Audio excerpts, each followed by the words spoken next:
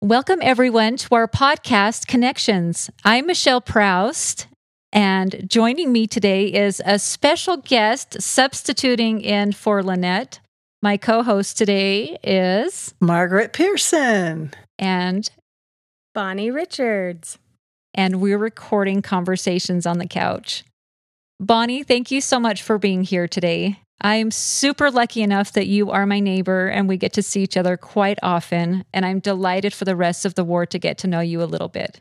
I'm excited to be here. And we just made the connection before the podcast started that today just happens to be Happy National Nurses Day. So Bonnie is a nurse. Yay! And hooray, Bonnie, and all caregivers. It is all really caregivers. So great day. You can't see her, but she's sitting here in her scrubs and she's as beautiful as ever. So Bonnie, we're so excited to have you here. And Margaret, I'm so glad that you would come and join in. It was so fun last time. I know, it seriously is so fun. So Bonnie, tell us a little bit about yourself. You haven't been in the ward much longer than I have.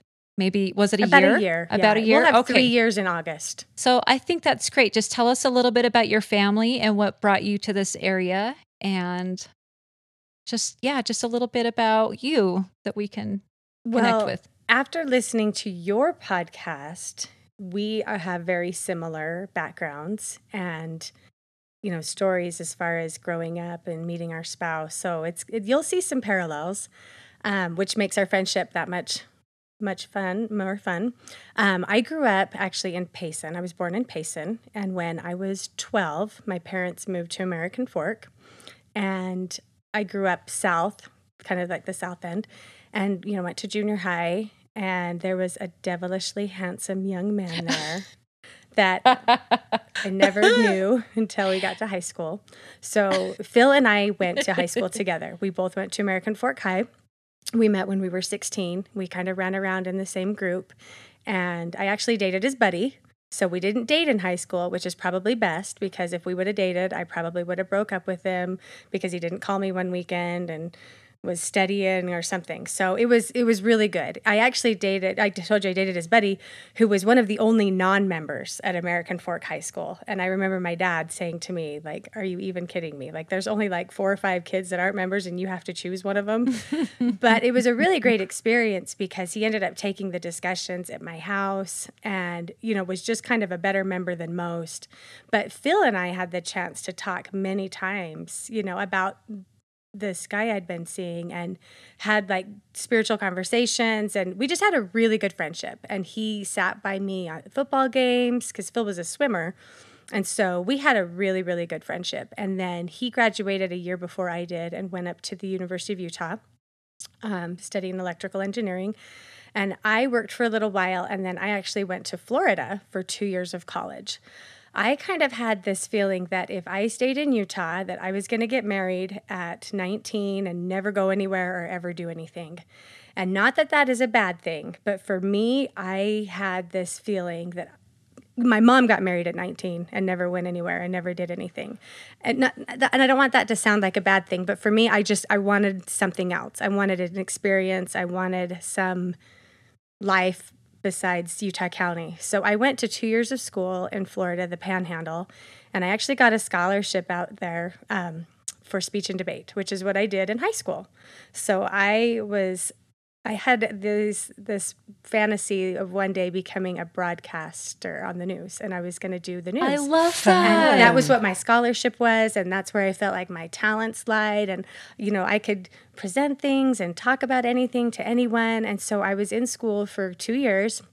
I was studying mass communications, and I actually was dating a guy in the military for a little while and kept thinking, like, what if this works out? What am I going to do? Those jobs just don't crop up anywhere.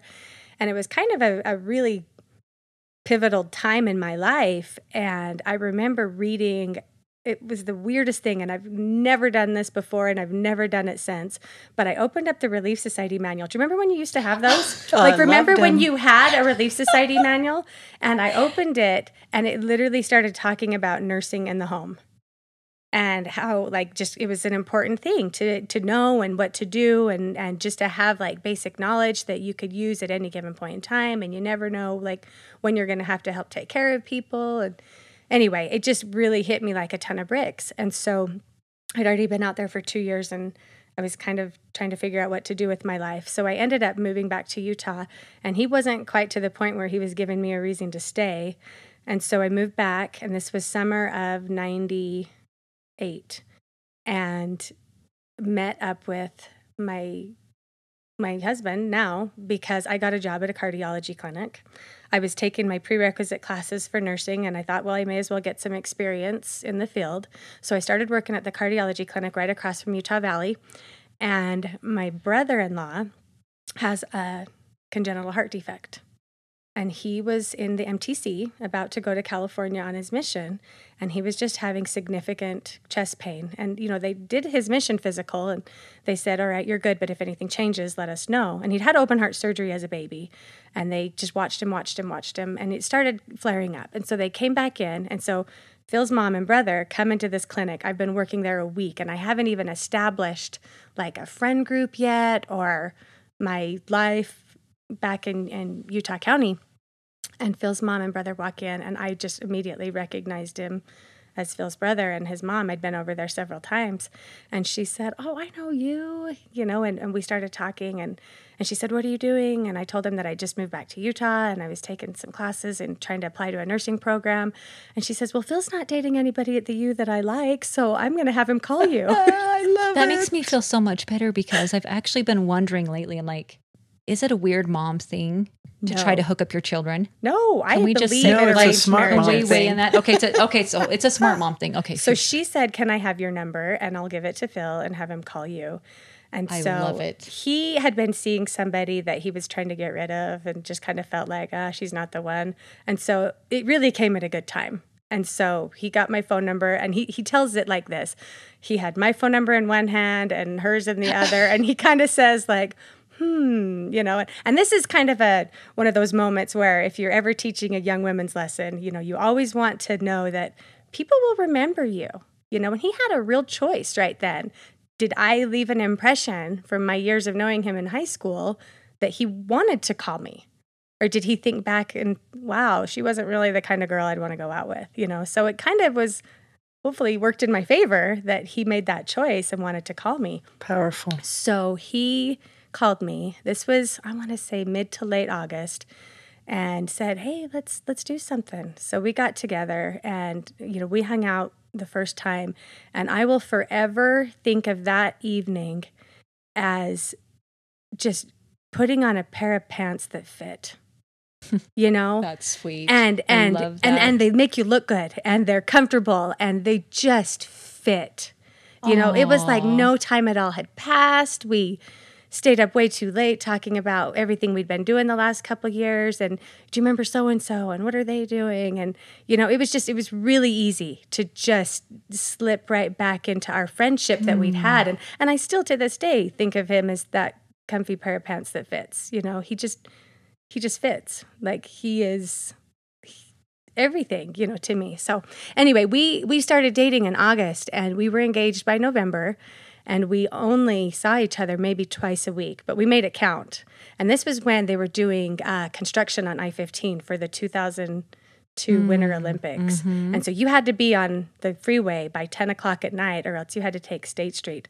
And there was no way I was on the freeway by 10 o'clock at night, or he was on the freeway, because that was like prime time to date. So there was a lot of late nights of State Street, stopping at all those stoplights. But anyway, it was a great time dating and being engaged. And we got married May 15th, 1999. goodness. So our anniversary is next weekend, and we'll have 22 years together. Super cool. So when we got married, we moved to Davis County, and we lived in Bountiful for 6 years. We were in the canyon for the first 3, renting a cutest little place that we absolutely loved.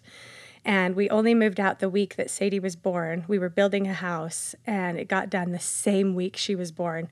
And I remember they called us when we were on our way to the hospital and said, you know, everything's cleared. You can come and pick up your keys. And Phil's like, well, we'll come in a few days. We've got a lot going on right now. And they couldn't believe. They're like, what is more important than picking up keys to your new house?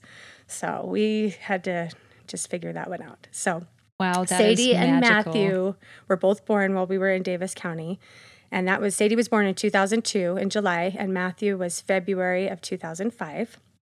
And then I went to school at Weber State. I did a nursing program up there, and Phil did a bachelor's in electrical engineering and a master's while we were in Davis County, and he worked at L3 Communications. And then when Matthew was, I'm trying to think, we were only in our house maybe a year that we had built, and Phil said he wanted to go out of state to get an MBA. And I remember I cried. I was like, what? We just built this house. We just made memories. Like, I haven't even finished decorating it yet. Like, why would you do this to me?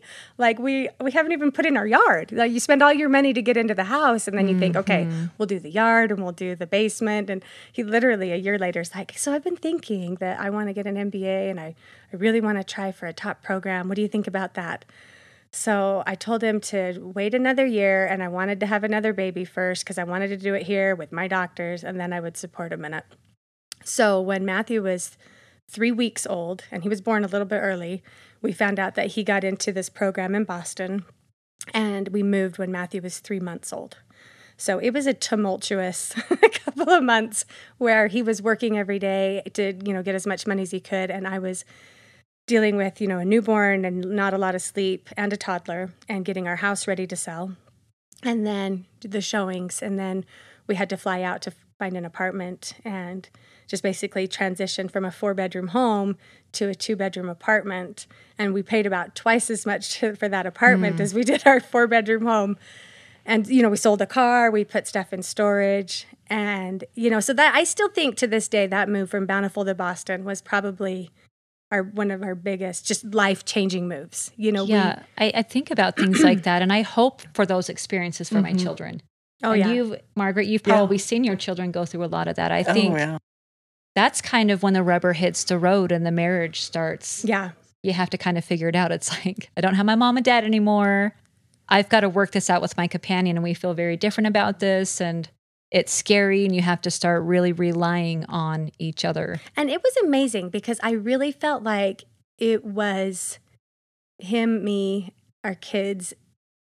I don't want to say against the world, but kind of. Like you really become your own team. And, his folks actually moved out of state in 2002. So right about the time that Sadie was born, his parents left. My father-in-law was a director of information systems at Geneva Steel. And so when Geneva went down, he ended up taking another job at a steel plant in Kentucky. And so all my in-laws are now gone, because Phil's the second in his family, and his other brothers had gone off to grad school and done other things. And I had some family here, but we were 2 counties away. So we saw them, but not as much as you would.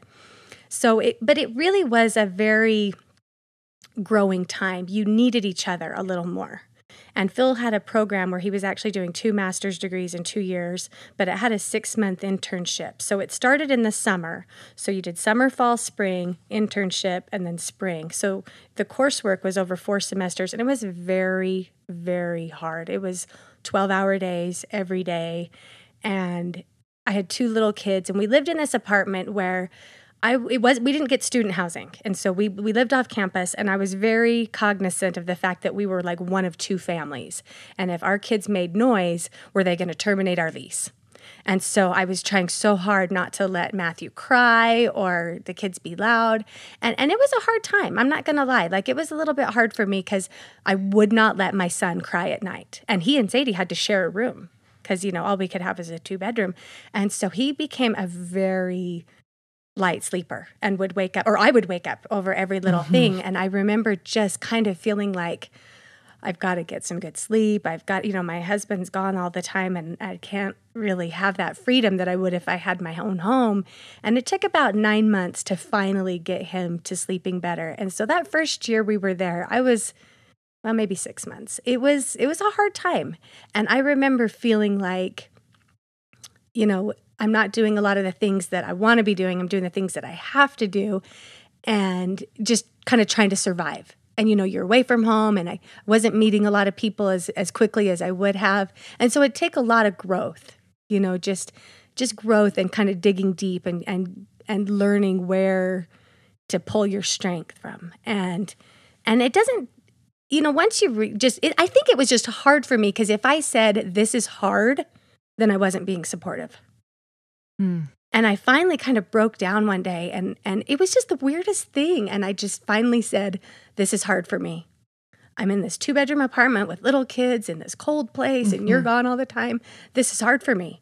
But I was still supportive. I was just acknowledging and kind of validating my feelings. And once I finally just outed that, it was the most I don't even want to say magical, but it was like, okay, now we can deal with that. I didn't even know. Yeah. So I ended up taking these culinary classes and it was too expensive. And I probably shouldn't have spent money so freely when we were living off of student loans, but it's what I needed at the time. And so we basically said Friday nights over the course of a 6 or 8 week period of time, I went and took culinary classes at the Cambridge Culinary School. And it was just, I got to just be me and do something for me instead of, and I felt a little selfish about it, but I think you get to the point where you need to have something for you. Adult conversation. Yes. And so, yes. And it was freeing. And it was just, I don't know, I learned how to kind of just be my own person too, and not just do everything for everyone and make it all happen. So anyway, we got through that first year and had a internship in Tampa. So this was the summer of 2006. And we just got assigned. It was the closest thing to going on a mission that I've experienced, where someone tells you where you're going to go and where you're going to be living for the next period of time. So he got his internship to a company in Tampa, and we went down there. He went down there to find an apartment for us, and we got there, and I said, let's go get our Florida ID cards as soon as we can so we can get Disney passes. And there you go. And we didn't even really meet people in our apartment complex, occasionally at the pool or something. But every moment that he wasn't doing his internship, we went to one of those parks, Busch Gardens and SeaWorld and Disney or the beach.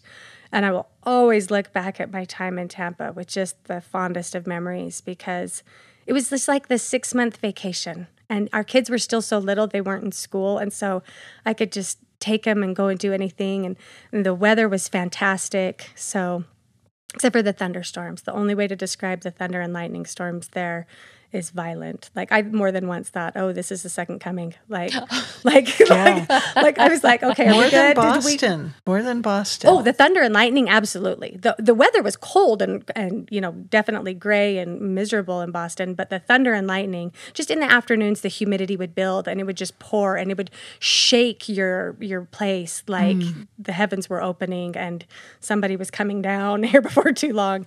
So yeah, Tampa had some pretty, and we were in St. Petersburg, so you have an ocean on one side and a bay on the other. And if a storm came in, you were getting hammered no matter what. So we did have some extreme weather. We did have a hurricane while we were there. And they're kind of exciting, but you go inland. And then we moved back to Boston in January. And I still maintain that is one of the hardest things I've ever done, is move from Tampa to Boston in January. And I didn't want to go. I remember telling him, why don't you just go get a roommate and I'll see you. Military people do it all the time. Oh my goodness. I can relate with you on that because we went from the Midwest from Wisconsin to Houston. Yeah. And it was like 120 in Houston. And it was, compared to the temperatures we had in Wisconsin were like -20. I mean, it was like, yeah. That was us. Not only the culture, but just everything about it was just so on its ear, so upside down, so completely different. Yeah, I dropped 80 degrees in that move. We went from 85 to 80. Yeah. And he was driving our moving truck, the U-Haul, and we only had one car. And I was going to go to Orlando and put it on the auto train, which they have this cool little thing where you can load up your car and they drive it and then you sit in those really comfortable chairs. And that was going to DC. So I was going to meet him in DC and we would kind of caravan to Boston after that. So he said, you don't have to drive with the 2 little kids. So I get to Orlando And he'd made all the reservations. And I get there and they said, you don't have a ticket to DC from Orlando. You have a ticket from, you don't have a ticket from Orlando to DC. You have a ticket from DC to Orlando. Like he had booked it the wrong way. Oh. So meaning that Orlando was my destination. And I was like, okay, so I'll park and I'll come in and talk to the ticket agent. And I was I'm homeless now. Like our entire apartment is packed up and in a moving van. And I've got these 2 little kids and I'm kind of trying to figure out how this is going to happen. And in the back of your mind, you're like, there is no way that this isn't going to cost me several $100s to get this changed. So I called him and I was like, I do not know how this is going to go, but it is not good. And you booked the wrong ticket. I have to go talk to him. I'll see you later. And so he was like, oh, no, I'm so sorry. So I get in there and they said, oh, okay, we definitely have room because it's January. Everyone's coming south. Nobody's going north. So we can get you on the train, no problem. And it looks like the ticket's about $100 cheaper. So we'll give you that refund. Nice. Yeah, I did not tell Phil about that refund for quite some time because that. What did you do with the $100? We'll never tell. So anyway, we got back to Boston and he was interviewing for jobs, and that last semester, it was a great opportunity. You know, he'd met a lot of people. We made lifelong friends there. And I think that last semester there, I really learned how to enjoy the city instead of feeling like, oh, we're our student loan budget. Let's not do anything. Let's not be. And Matthew was older, and I really enjoyed our last semester a lot better than our first year. I felt like we're only here for a little while. And so I really look back on that last semester with a lot of fond memories. And, you know, the restaurants and we lived in student housing and we made more friends, and they were in the same stage of life we were in. I didn't feel like I had to tiptoe around, you know. So that last semester was very, very enjoyable. And so we were interviewing for jobs, and I told him I drew a line halfway across the United States and I pointed to the southern half and I said, we are going south. Like, I really need warmer weather if that's possible. So we ended up taking a job in Charlotte, North Carolina. And so we moved there in July of 2007. And it was amazing. He worked for Bank of America. My 2 little kids were born there. So I have 2 little Southern babies, Elisa and Ben. Elisa was born in July of 2008, so just about a year after we moved there. And then Benjamin was August of 2011. And we loved our years in Charlotte. It is green. It is friendly. People, I joke that everyone wants to talk about Jesus. And, you know, on the street corner, at the grocery store, people they love Jesus. And they love being friendly. And Phil doesn't go to the store very often with me, and he's always just kind of been busy, so I did that. Well, we went to the store one time after a date was about ending, and we were going home, and it was a Saturday evening. I said, I just needed 2 or 3 things for dinner tomorrow. Let's stop at the store and grab them. Well, the lady at the grocery store looks at me, and she says, she had all these pet names. They were always like, hey, honey pumpkin, sweetie pie. Oh, I love that Look at so your pocketbook. It's so cute. You know, and they've got their real deep Southern accent.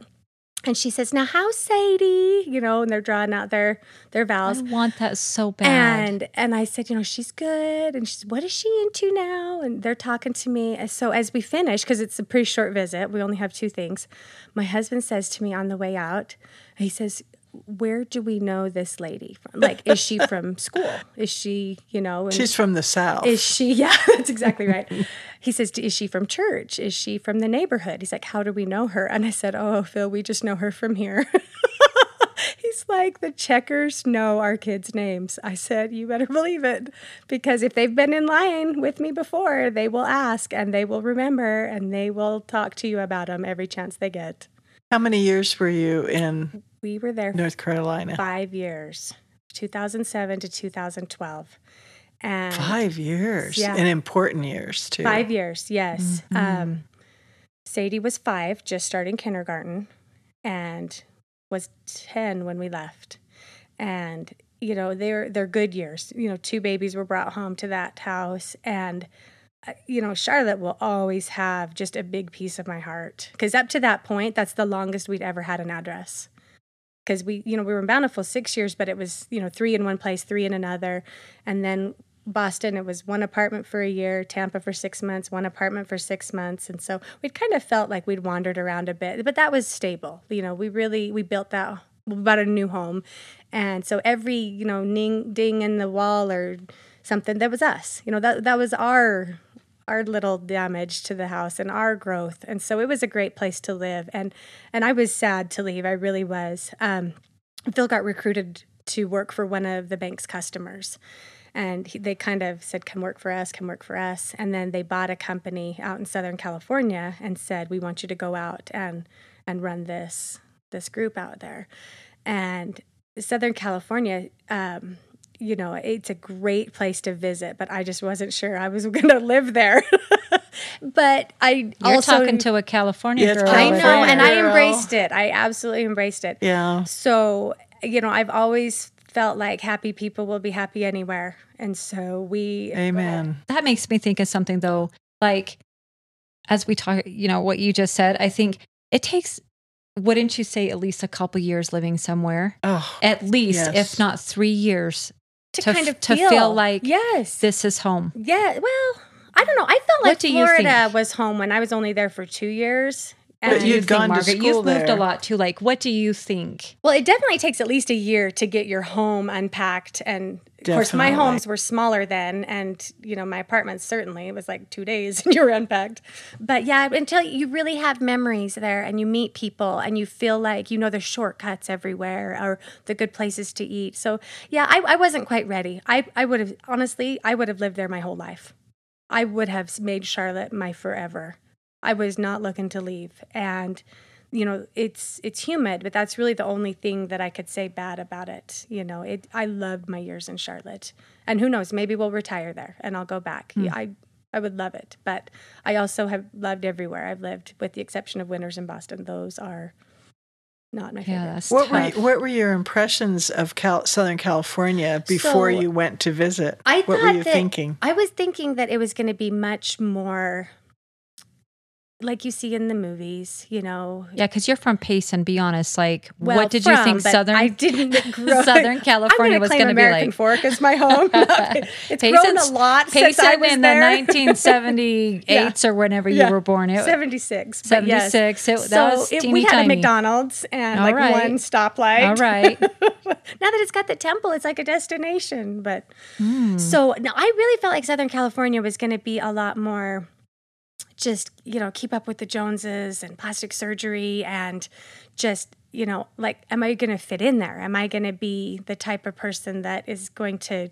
have good friends, or are they just going to be, I don't know. And you definitely do see that, but there are very real people there and very good people there. And, it was the right thing for Phil's career. So we moved and we got a home in a very lovely area in Stevenson Ranch, which is in Santa Clarita. So it's north of LA, about 40 miles, and east of the ocean. So we could get out to Ventura. That was kind of our closest beach, in about 40 minutes. So it was really a nice time to be out there, because the members of the church there's a lot more of them. And so with Sadie getting to young women age and going through some of those formative years, it was really nice to have more members and be surrounded by a little more liberal crowd. And I don't say that and think, I mean that California is accepting of everyone, right? And in the South, there was some prejudices. And, members of the church there aren't always looked at as Christian. And so when you're talking to people, you're trying to tell them like, oh yeah, like we have all this in common. We have all, when you're talking to people, evangelicals in the South, and they don't always buy it because we have our own scriptures. And so, people in California and people in Boston, they're just like, oh, great, you're Mormon? That's great. Oh, you're this? That's great. Like they're kind of, liberal to a fault, but at least they were accepting of us. And we didn't have any problems feeling like, we didn't fit in somewhere. So we were there 2012 to 2018 and just have nothing but good things to say about it, except for, the traffic and, the taxes and all that. But we really grew to love our years there also. And, you really can't beat the weather. It was a really fun place to live. And we've been sad every time we've left anywhere. And that's just how it is. But I wanted to mention something, and you and I actually talked about this a while ago when when Phil and I were first married, we were in this little place up in the Canyon of Bountiful. And I remember thinking, we'd been married a couple of months. I told him, I said, I can't wait until we have our own place, like our own house. And I can't wait until you're done with school and we can, have enough money to do all the decorating that I want or all the traveling that I want. And I can't wait till we have kids and then we can, just feel like we have this perfect little life. And I can't wait until this and that and this. And I literally, in the course of a conversation, wasted or wished away about 20 years. Like, I can't wait for this. I can't wait for this. I can't wait for this. And my husband is wise in everything that he said. Well, mostly everything he says. But he said to me, it kind of stopped me in that moment. And he said, and then you were going to wish you were right back to where you were and you had your health and you had your freedom and you had your whatever. He said, you just have to learn to be happy in the moment where you are or you'll never be happy. You will just always be chasing it. And, of course, I was like, oh, yeah, you're right. And I didn't really see the wisdom in it until later. But how often have you thought, oh, I wish my kids were out of this stage so it would just be easier.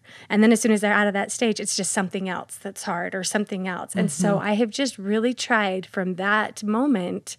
Yes, there have been times that are hard, and I totally get that. But happy people will be happy anywhere. In any stage of life, in any location, in a little apartment, in a cold winter, while you're trying to figure out what to do with kids. And every time you go to the subway, the elevator's broken and you're like, curse you, Boston. No, just kidding, with this double stroller.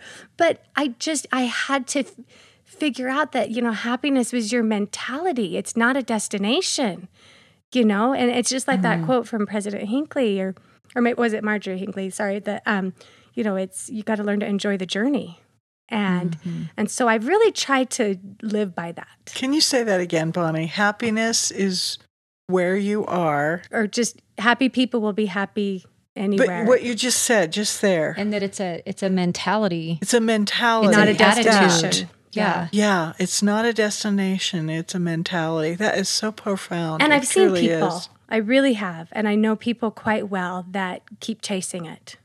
Like if we buy this boat or if I have this thing in my life, then I'll finally get it. Then I'll finally be there. I'm trying to remember. It reminds me of this principle that we studied in MBA school. And for whatever reason, it's completely blanking on the name of it. But basically this principle, this book, that later came to be, is based on a man that was a prisoner of war for many years. And obviously he survived it. And then he was a very famous person and was interviewed quite a bit and ended up writing a book. But the gist of this was, they would say, how did you survive it when all of your cellmates died? One by one, these people, it didn't really matter. It wasn't exactly just about like who was the strongest and the fittest and so on and so forth. But they said, how did you do it? How did you go through everything you went through? And he said exactly that. I'll have to look it up. I cannot remember what. It's not as a man thinketh. No. I'll figure out what it is. But basically he said, I had to make my mind up when I woke up in the morning that it did not matter if I got out, if that was the day that I was set free from my hardships, from the place I was. It didn't matter if that day I got to see my family again. He said, what mattered to me was that I chose to live and that I made the decision to be happy no matter what. And so he talks about that. He said, contrasting to the other people that were in the war camp with him, they would say, okay, I can do this and I can endure. And then they would set a deadline until February. And then February, for sure, I'll be out. And so they would set a milestone that they really didn't even have control over. And then February would come and go, and they would basically just give up and die of heartbreak. Their body would start to take on illness and all these other things. So this effect, I can't remember what it's called, but he just says, it's not about I'll be happy when, like you're saying. You don't say I'll be happy when, but it really is about just being present. Yeah. And he said the other thing that was definitely a factor in keeping him alive through all of those years that were so hard was that he helped other people. Oh, absolutely. He said, I helped other people. I tried not to think of myself and my own suffering. I looked for opportunities to be part of other people's lives. And I just didn't care. Of course he cared, but I wasn't fixated on when will I be released or even if I will be released. He's like, I knew I couldn't do anything about it except choose how I would be in the day, in the moment, in the present. You know? There's a famous quote, and I want to say it's Abraham Lincoln, that says people are about as happy as they make their mind up to be. Mm-hmm. And that's a powerful statement. And I agree with you on serving other people because, you know, when you are thinking about you and your hardships and your struggles, however big or small they are, it's a very selfish attitude, right? You're thinking about all the things that you don't have or you want and it's not happening. Or anyway, when you put those aside, even for short periods of time, and think about others, I genuinely believe it blesses not only them, but you. And it just, you put those aside. And I know it's hard if you have physical, you know, you're feeling sick or you're feeling something, it's hard to put those aside, but whenever you can, it really does help. So that was something that I thought about earlier. But we left California in 2018 and came here really on a very quick, it was start to finish 6 weeks. And we had been talking about moving and thinking about it because my husband has always had kind of had this mentality that he wanted to start a business. And California has many things going for it, but has many things going against it. And if you are a business owner, it's difficult. And so he wanted to leave, and we, financially, it was a better option for us to come here to have a business and to live, lowering our cost of living. So we had been vacationing in Zions, and we were driving up to Utah County to take Sadie, my oldest daughter, to lacrosse camp at BYU. And it was the end of June for that week that she was to be here. And so my cousin is a realtor, and I just kind of had been looking around on either Trulia or Zillow. And I said, hey, why don't you show me some houses while we're there? Let me just look at a few. And so she sent me this listing right here. And I showed my husband, and I said, ooh, I really like this house. And so after we dropped off my daughter, we came up and we looked at this house, just the two of us. This house my in the house, Loop, Bonnie? My house that we're living in now. And I told him, I said, well, that's it. That's our house. And he's like, don't go falling in love with the first one. We have, 10 others to see. But I've moved a fair amount, and I just know when you walk in, there's a feeling. And you just kind of know, like, this is my house. And so we looked at a couple others, or it was probably 10, because that was back when like houses were on the market. Oh boy, no kidding. And you could choose. Longer than 24 hours. So we looked at 10 or 12 houses over that weekend, and we came back and we showed the kids this one. And I think we even came back a third time. Like, it was really funny. We came back several times in the course of 2 or 3 days. And we put in an offer. We hadn't done anything to sell our other house. We just said, all right, well, let's see how this goes. And so they accepted our offer, and we said, all right, we got to hurry up and sell our house. So we listed our house in California and got multiple offers, and they ended up getting in a bidding war. So it worked out, but it was literally the beginning of July, and we moved in on like August 16th. So it was really quick. And, we didn't even tell people that we were moving until we put our house on the market. So we told people about a month before we actually left. And I still think some people were like, that wasn't nice. But we came here, and one of the funnest things about coming back, having grown up here and gone to high school here, is this art house is in American Fork High's boundaries. And so my kids get to go to our old high school. So fun. And, sit in the seats at the stadium and watch my daughter play on the football field where my husband and I sat and watched games when we were in high school is really cool. She's getting misty, girls. I know. And actually, my mother-in-law went to American Fork, too. So having lived in 5 states and then to come back where it all started is really fun. So, yay, there's my emotion for you. But it's just neat. It's neat to have history. It's neat to have, my kids going to my old school and to tell them what we used to do and to have that. It just feels like they're part of it now. They're part of our history, and so it's really fun.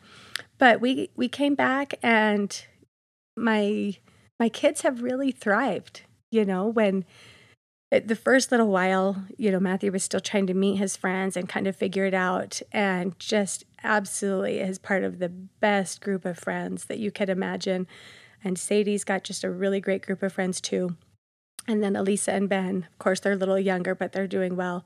And my oldest daughter spent a year at BYU, just got a mission call to Riverside, California. So she is going back to not where we lived, but it's about 85 miles from where we lived. And she will be Spanish speaking, and she will go July 13th. So I'm over the moon that she's going there. And the rest of the kids are really doing well. And if you don't know who I am and you're listening to this, I guarantee you've seen me walking around the park, the pond, or the trail with my big yellow Labrador named Roxy. So that's my other kid I got to throw in there just for honorable mention, because she really is just the best dog. So she is the best dog. She helped me get over my fear of big dogs. She just loved me. She is a sweetheart. She is just... She ran into my garage one day, and I was scared for about 2 minutes, and then she just wagged her tail, and it was love. I think you had just moved in, and I was trying to meet you and welcome you to the neighborhood, and Roxy wanted to meet you. Yep.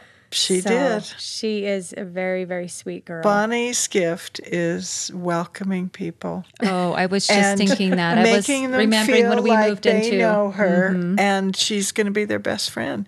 And she and her daughter Sadie were my first, good grief, ministering sisters. I wanted to say visiting teachers. I do. We all know. We're grandfathered in to call it that. Yes, and it was just so sweet and so precious, so welcoming. And you know what, Bonnie? I mean, that is part of your personality. You are a very, very kind person. But going back to kind of where it started, where Phil was like, you're in this brand new house and everything, and you're thinking, I'm setting roots and we're going to live this dream. And then you end up, I mean, who would have thought, from here to there to there to there to here to there and everywhere in between, But those experiences, now that you're in this ward again, you see people that need to be welcomed. You know what it feels like to be new. You know what it feels like to move. All of those things. So that has obviously greatly blessed your life and your family's lives. Well, and I wonder too if that was one of the reasons that I was motivated to move away for college, because I know that you can learn to love another place very easily. How did you know that, Bonnie? How did you know that? I didn't know that until I got there. I just wanted an adventure. And so I was like, okay, I'm going to go to the beach. And to me, the panhandle of Florida is probably the most beautiful and kind of undiscovered gem. We did have some family out there, so I wasn't alone. But once I got there and I just started meeting people and becoming part of it, I just knew, it just fit. You can learn to love any place like home. I have a question for you, Bonnie. You got to know, just what you just said. How did you think about the mechanics of that? How did you initiate yourself into a brand new area, a different culture, especially going from Utah to Boston? Holy moly, that is another country. It's a different country. It's about as opposite as they you even can talk imagine. Different. They have their own language. When my husband was in grad school there was a secretary for their department, and she's the one who they said the purse, that she is the one that was in charge of the financial aid. And I remember her asking if anyone knew where her car keys were, but I thought she was saying khakis. I literally thought she was talking about pants. And she's like, anyone see my khakis? My khakis are gone. And I was like, you lost your pants? So it did take me a few months to figure out that they end, everything that's supposed to end with R is now an A. Yes. And then with an A, it's an R. Yep. So Linder has khakis. Linder has But we actually really loved the Red Sox. They had just won the World Series. And then they played again right after they we moved away. So our bookends of living there, they were World Series champions. And it was very unfortunate that they played the Dodgers not too long ago, because that's my other team that I actually will cheer for. But they just won the World Series too, so we're all good. You must be the lucky charm. I don't think so. But how did you moved to these new areas and became a part of the community and part of that area? Think about what did you do? Think about the mechanics of that and share that. Our ward in Boston, I'm going to be honest with you, it was pretty easy to get right in, because most of them were students. Were grad students, kind of a young married ward. And then there was a handful of residents. But where we were didn't have a lot of developed homes. It was very urban. And so I went from suburban, quiet streets, up in Woods Cross area to a very urban style of living. So there was only a handful of people that were actually residents that were living there for their whole life. The rest of it was pretty transient. And so because of that, it's easy to know that you're away from your family, you're away from your comfort zone, and you really just kind of bond together because that's what you have. And then you have your handful of members that just live there, and they were going to kind of be leadership positions. And, there's a couple of people that I met there that will forever just, kind of impact your life. And just good. One guy, he was an African-American man, and he was described as, there are workhorses and there are show horses, and he's the only one that's both. It was just, he was in the bishopric, and he would wear a red suit and kind of an African tribal hat. Wow. Yes. And he told everyone to call him Jackson. He's like, I'm not Brother Jackson, just call me Jackson. And he was a convert, and he had a very checkered life before he converted, and he didn't mind telling you about it. But he was one that you just never forget because he was so real. And I was like, I didn't know you could say things like that over the pulpit. You can admit that you've done things like that. And he's like, that was another life. He's like, and then I found Jesus, and he just talked about that transformation. That so much. So listen, if you wear a red suit and a tribal hat, you can say anything That's you exactly want. I know, right. seriously, and the kids are paying attention too. They're like, that is a cool guy. But very eye-opening. And I think one of the other really eye-opening experiences for me when we lived in Boston is, and maybe I was a little naive when I grew up here, and, my experiences in Florida in college were still pretty limited to my circle of friends that were close to my age, and I didn't know a lot of other people outside of the ward that were older. But I learned a very valuable lesson that, there are good people in all walks of life. And, and we had good friends who, well, I'll back up a little bit. I remember thinking that, if people weren't members of the church, they weren't happy. They just didn't know they weren't happy. And that was a very real thing for me to realize that, we had dear friends who were Jewish, and they were very devout. And when he got his internship, he said, I have to be close enough to a synagogue so that we can walk.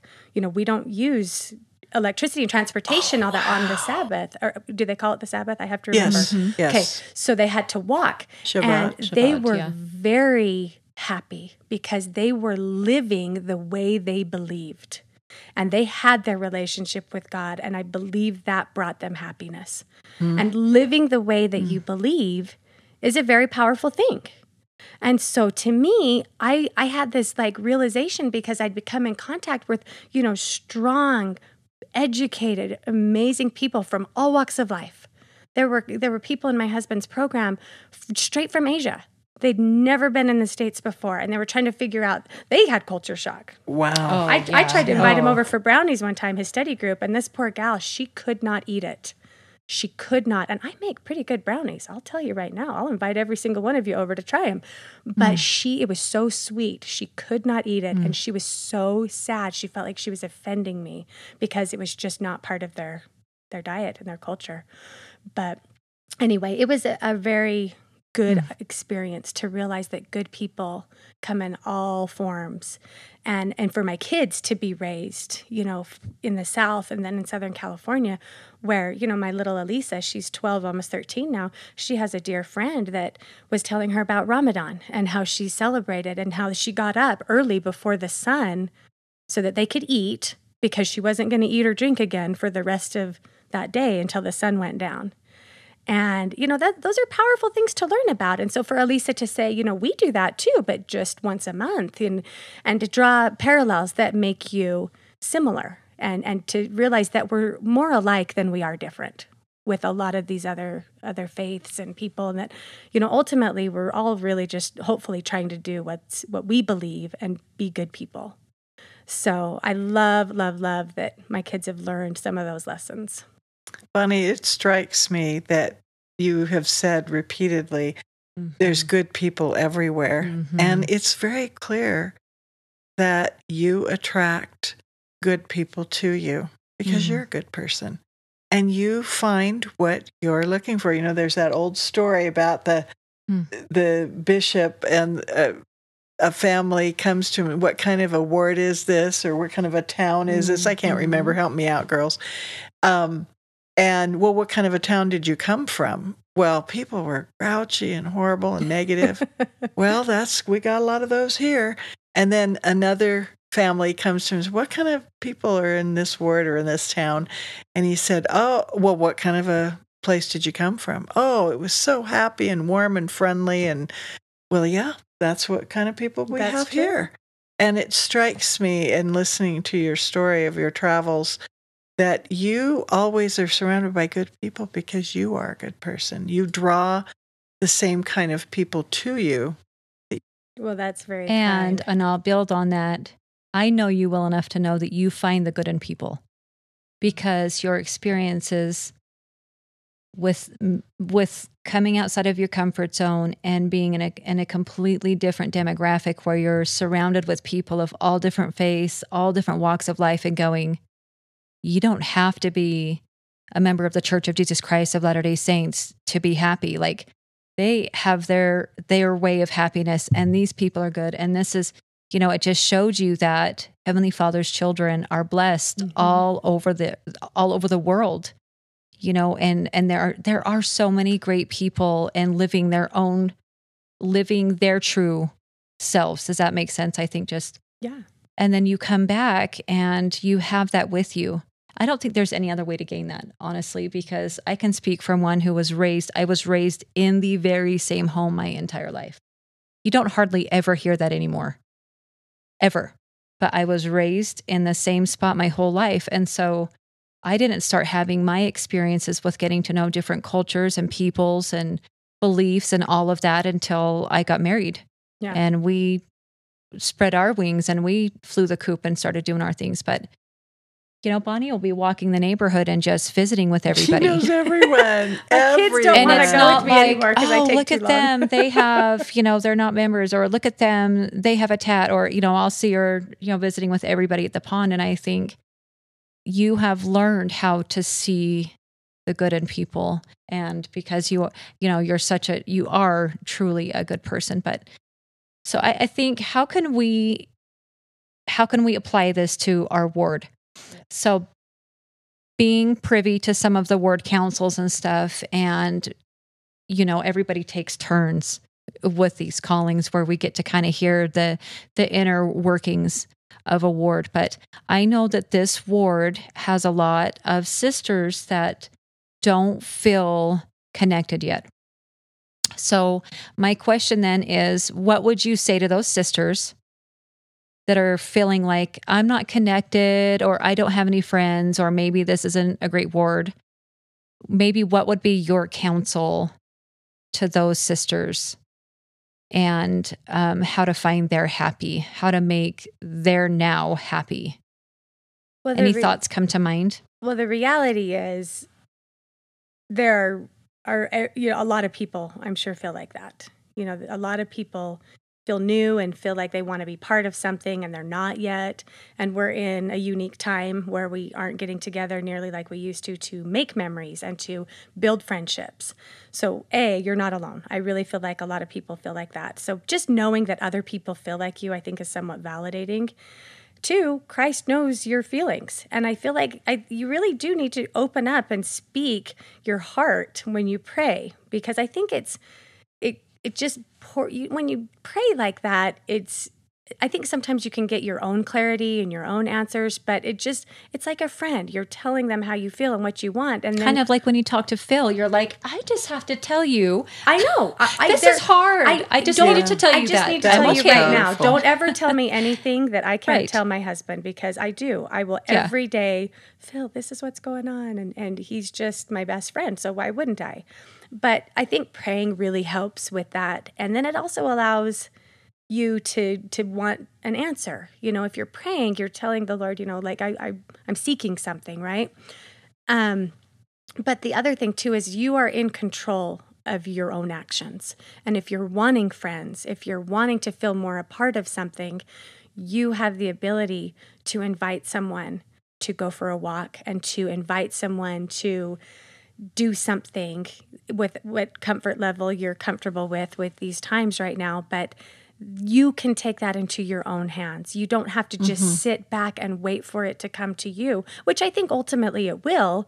But keep in mind, I think at any given point in time, somebody else is feeling like that. And so just go down the list of your neighbors or the ward directory and say, we are going to have dessert at our house on Friday night or Saturday night. We would love to meet you guys and get to know you better. Would you like to come Bonnie over? And I'm going to tell right now, Bonnie's done that. She did that for my daughter and her family. And I just thought, there she goes again. But that is something that you can, it's not like you're experiencing something that you have no control over. That kind of like this poor man that you were talking about, like his fate was literally out of his hands. Now, even though I know at times I've convinced myself I'm very alone. Yep. I mean, that feeling is real. Totally we all real. feel like that.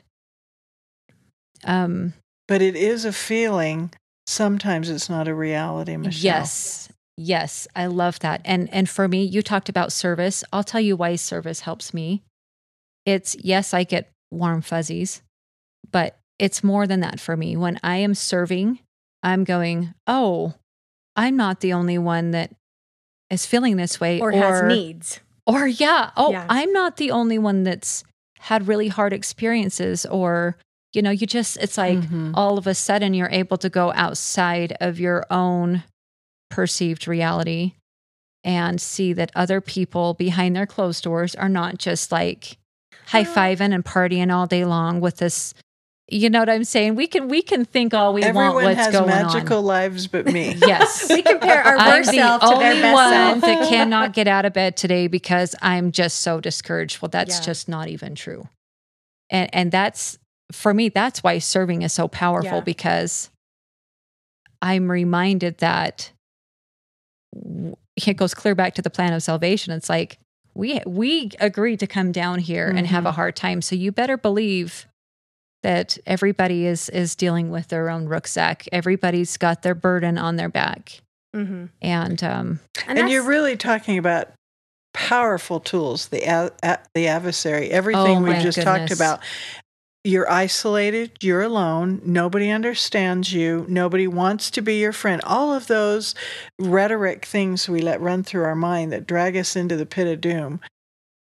That's him talking to you when you're listening to, and I'm guilty 125%.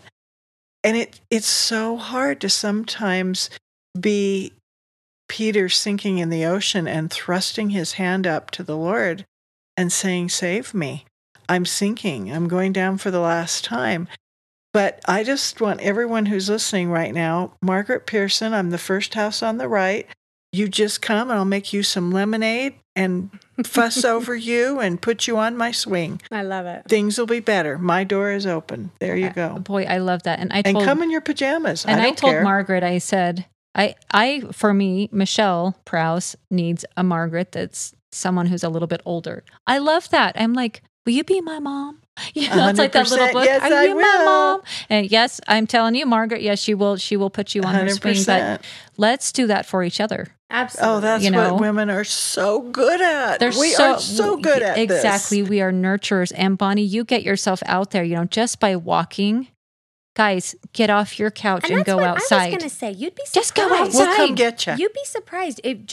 Going for a walk is going to help you feel better. Saving. Because you did something that made your body a little bit healthier. So there's like, you can talk about the chemical reactions that happen in your brain that will help you to feel better. 1, you did something good. 2, fresh air and sunlight. I can't tell you how beneficial that is for a mood. Just getting outside and getting fresh air and sunlight. But chances are you're going to see somebody. Like just the other day, I was walking around the pond and I saw Gina Cox. And I said, I don't know you, but I think you're in my ward. Let me introduce myself. And she ended up walking with me for a couple of laps. And we had a great conversation. And so it's just one of those things that getting outside when the weather allows or your schedule allows, talking to people, it just ends up building beautiful friendships. Well, and that you feel connected and you feel more a part of something. And I think it's very helpful for women to feel like we are part of something and that we're wanted and that we belong.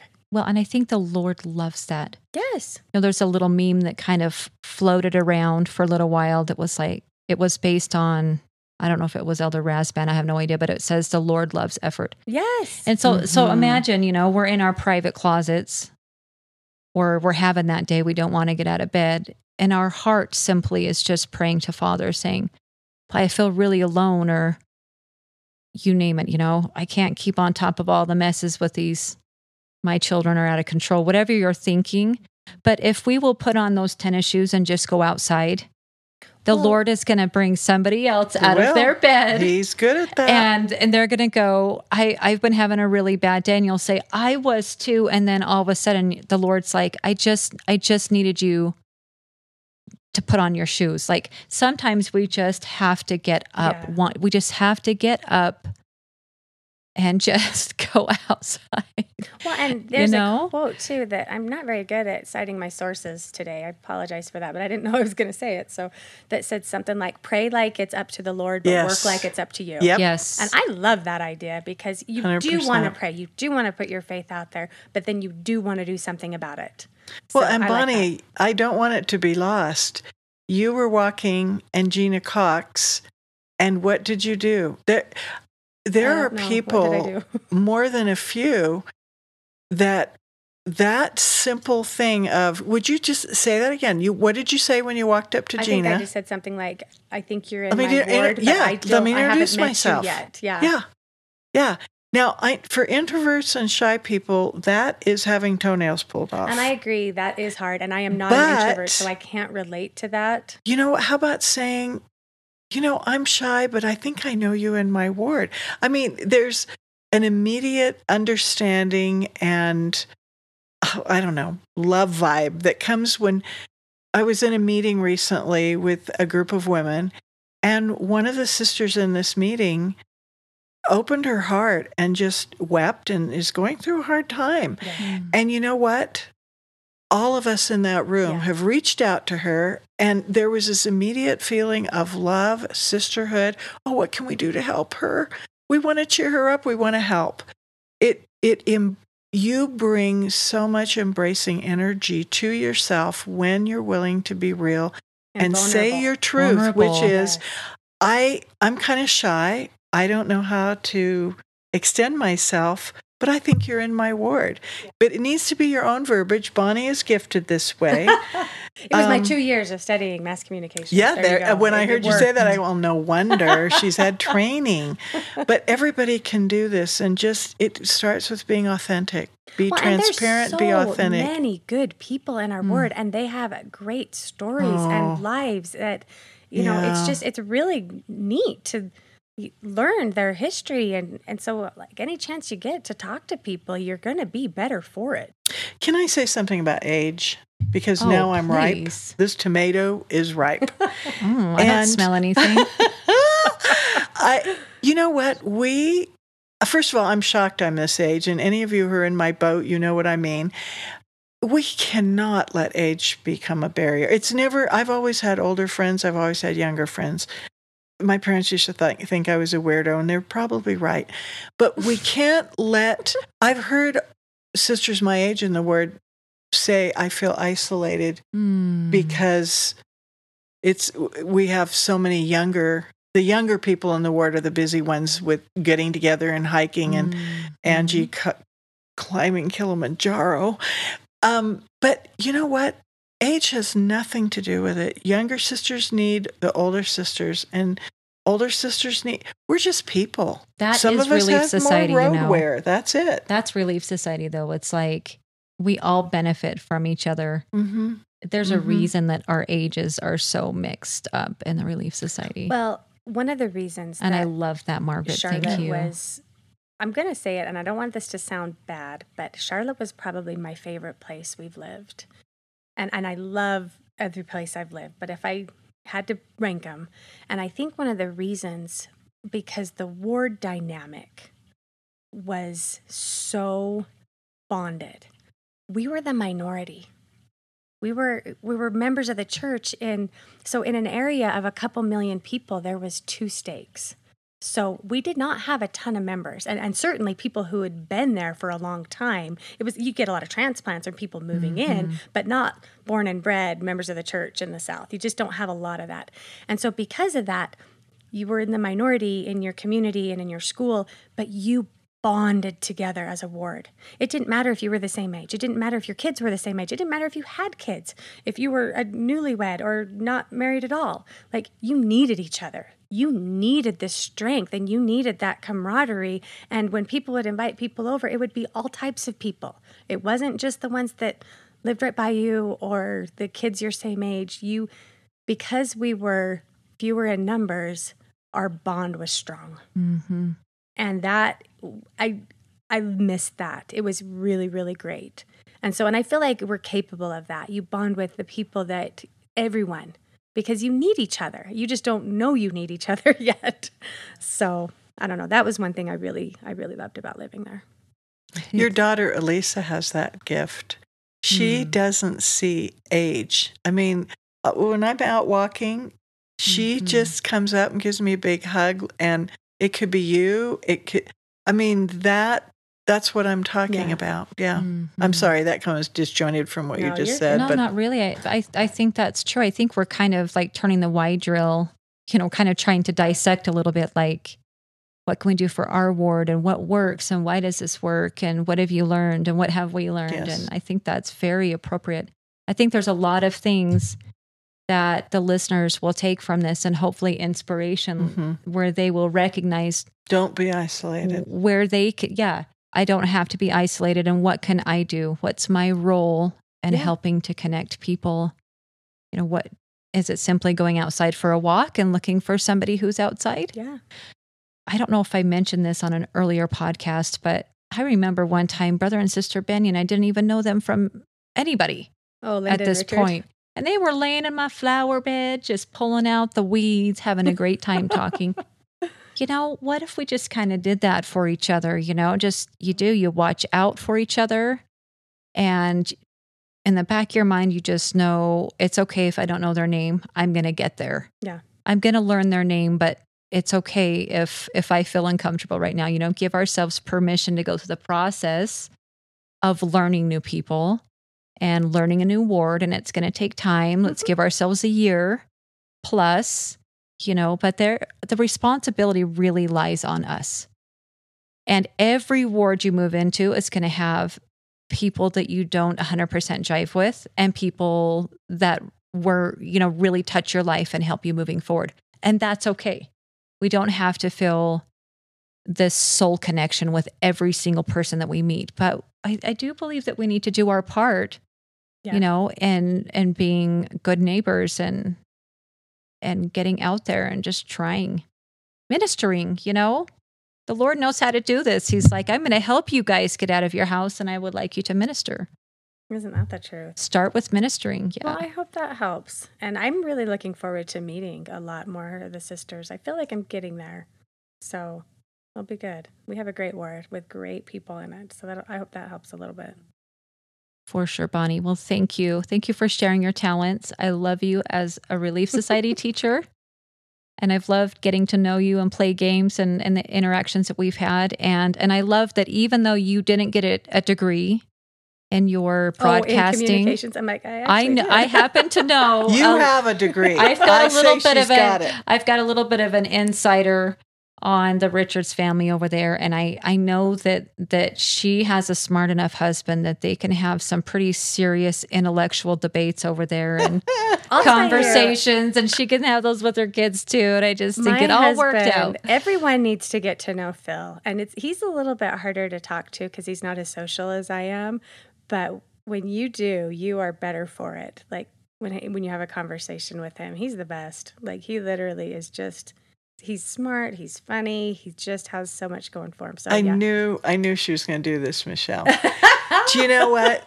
That darn Phil Richards has the biggest cheerleader in Bonnie, and they must be crazy in love because she still has that sparkle in her eye talking about him right this very minute. It kind of makes me a little bit uncomfortable. I think he kind of tinkles her chime. Well, I'll tell you what, though. He treats me better than I deserve. Like, he is just good to me. Oh. Well, we're not going to end on this, even though this is very sweet. I told you when I asked you to do this podcast a long time ago that you had to tell the Tiffany story. Oh, stop it. Please just tell the Tiffany story really for a laugh. A funny note. This just kind of helps you to understand Phil just a little bit more, and it's just precious. We had a really funny experience happen to us, and I can't even remember telling you this, so I'm trying to remember how you even knew.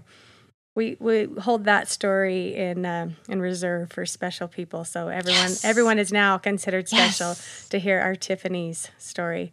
So when we were moving to California, we had to rent a little house, and I told that in my Relief Society lesson. And we had to be in this rental for about 3 months, and we were doing everything we could to save money for our down payment, because buying a house in California, you got to put quite a bit down. So we were saving money, but it was a stressful time. And Phil was traveling back to California a lot because he'd already started working. And anyway, our anniversary was coming up, and we had decided that we were not going to do anything big for our anniversary. We would maybe just go to dinner, but we weren't going to do an overnight stay or any major gifts. We just were putting all of our money toward the house. And he came home from work in Charlotte to the rental house, and he said, how's your day? How's everything going? I said, oh, it's good. And our anniversary was literally in a few days, so it wasn't like it was far off. And he said, oh, hey, by the way, I got something for you. And he leans down into his computer bag, and he pulls out this Tiffany's box. And it's about, 4 or 5 inches wide, maybe 3 inches, 4 or 5 inches long, 3 inches wide. It looks like it's the size of maybe a tennis bracelet or something. And I was like over the moon, and I said, oh my gosh, Phil, I'm so happy. We said we weren't going to do anything, but you recognized how hard that, you've been traveling, and the kids, I was like, oh, you did something. You felt so validated. Yes, I was like, you actually didn't see through that facade and still went and bought something for me anyway. And I just was like, so just over the moon excited for what was going to be in this box. And I could tell that he was kind of backpedaling a little bit as soon as you've seen that Goofy, on a Disney movie where he jumps off into the swimming pool and then he kind of goes back up. I felt like he was kind of like, whoa, wait a second. He kind of had that look in his eye, but I was just like, nothing could be better in this moment. This is how you show true appreciation. I was like, that I have been sacrificing. This house has cockroaches and half of my stuff is in storage. I can't even find it. And we're moving. It's stressful. So I go to open this box, just so excited. And there's this case. And so I get into the case. We'll have to email a picture. There is a leather keychain. It is just this leather strap, and it has a little sterling silver button, and it says Tiffany Co. on it, And I just looked at him, and I was like, are you kidding me? You went to Tiffany's, and you bought me a keychain? Out of everything there, that's what you decided to get me? Wow, thanks, buddy.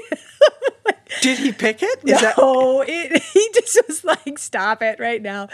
A vendor had come to work and had some. And so he was like, oh, hey, your wife's going to love this. Take this home to her.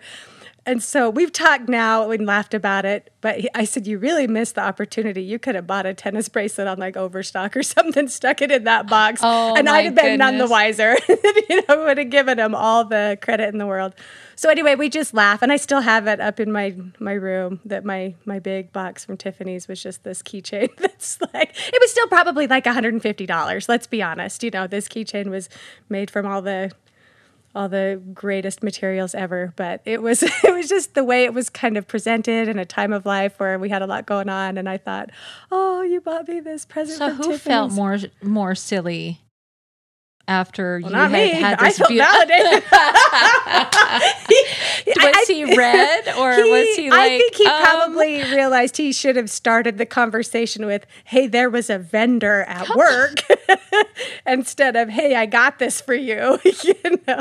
Because it kind of, for that, your mind goes to pretty quickly to a place of like, "Oh, you spoiled me." Even a bracelet. Yes, it was a bracelet box. He has actually since bought me a tennis bracelet, so we're all good. Made up for last time. I know, but I know. It was just really funny, one of those moments where you weren't quite on the same page. But I have the best leather keychain that you could imagine. You can't ever use it, but you've got it. It's still in the box. It comes out every once in a while for special occasions. I should probably carry it more than I do. But it was really funny. But we just, lots of good stories, lots of good laughs, lots of good memories. And we're excited about making more memories here and more stories and, all the good years we're going to have here. So, yeah, good things. No more moves, Bonnie. No more moves. I can't guarantee no more moves, but I think what my goal is, I think we would like to keep this house and then do little destination jobs. Like maybe let one of our kids stay in it for a little while and take a job for like a year in a place that we think is amazing. Phil's always wanted to be a professor or something, or do consulting. So at the time when you don't have to work anymore, but you kind of choose to do something, like wouldn't it be great to be an adjunct professor at BYU Hawaii and do everything there is to do there and then come back? Or go to New York City and, he can be a consultant. And that's the great thing about being an engineer and having an MBA is you know a lot about a lot of things. And a nurse can work anywhere too. So I could see some of that in our future where we might take some destination jobs for short periods of time, maybe when my kids could use the help with housing. And so keep this house, but potentially live a few other places. I'd go overseas too. I'd go some other places. I've had too many experiences in good places to feel like I don't want to have those ever again. So I'd like to still have some, but I don't know if I want to call it forever. So maybe I'll keep you posted. Yeah, but so far it's 5 states and counting. Awesome. Well, thanks. And everybody go to Bonnie's house for amazing brownies. Right? And or go find her on a walk. For lemonade. And go to Margaret's for lemonade. We'll have a progressive dessert dinner. And we'll do something gluten-free for you. That sounds great. This has been so fun. Thank you so much, Bonnie. Thank you. Thanks for having me.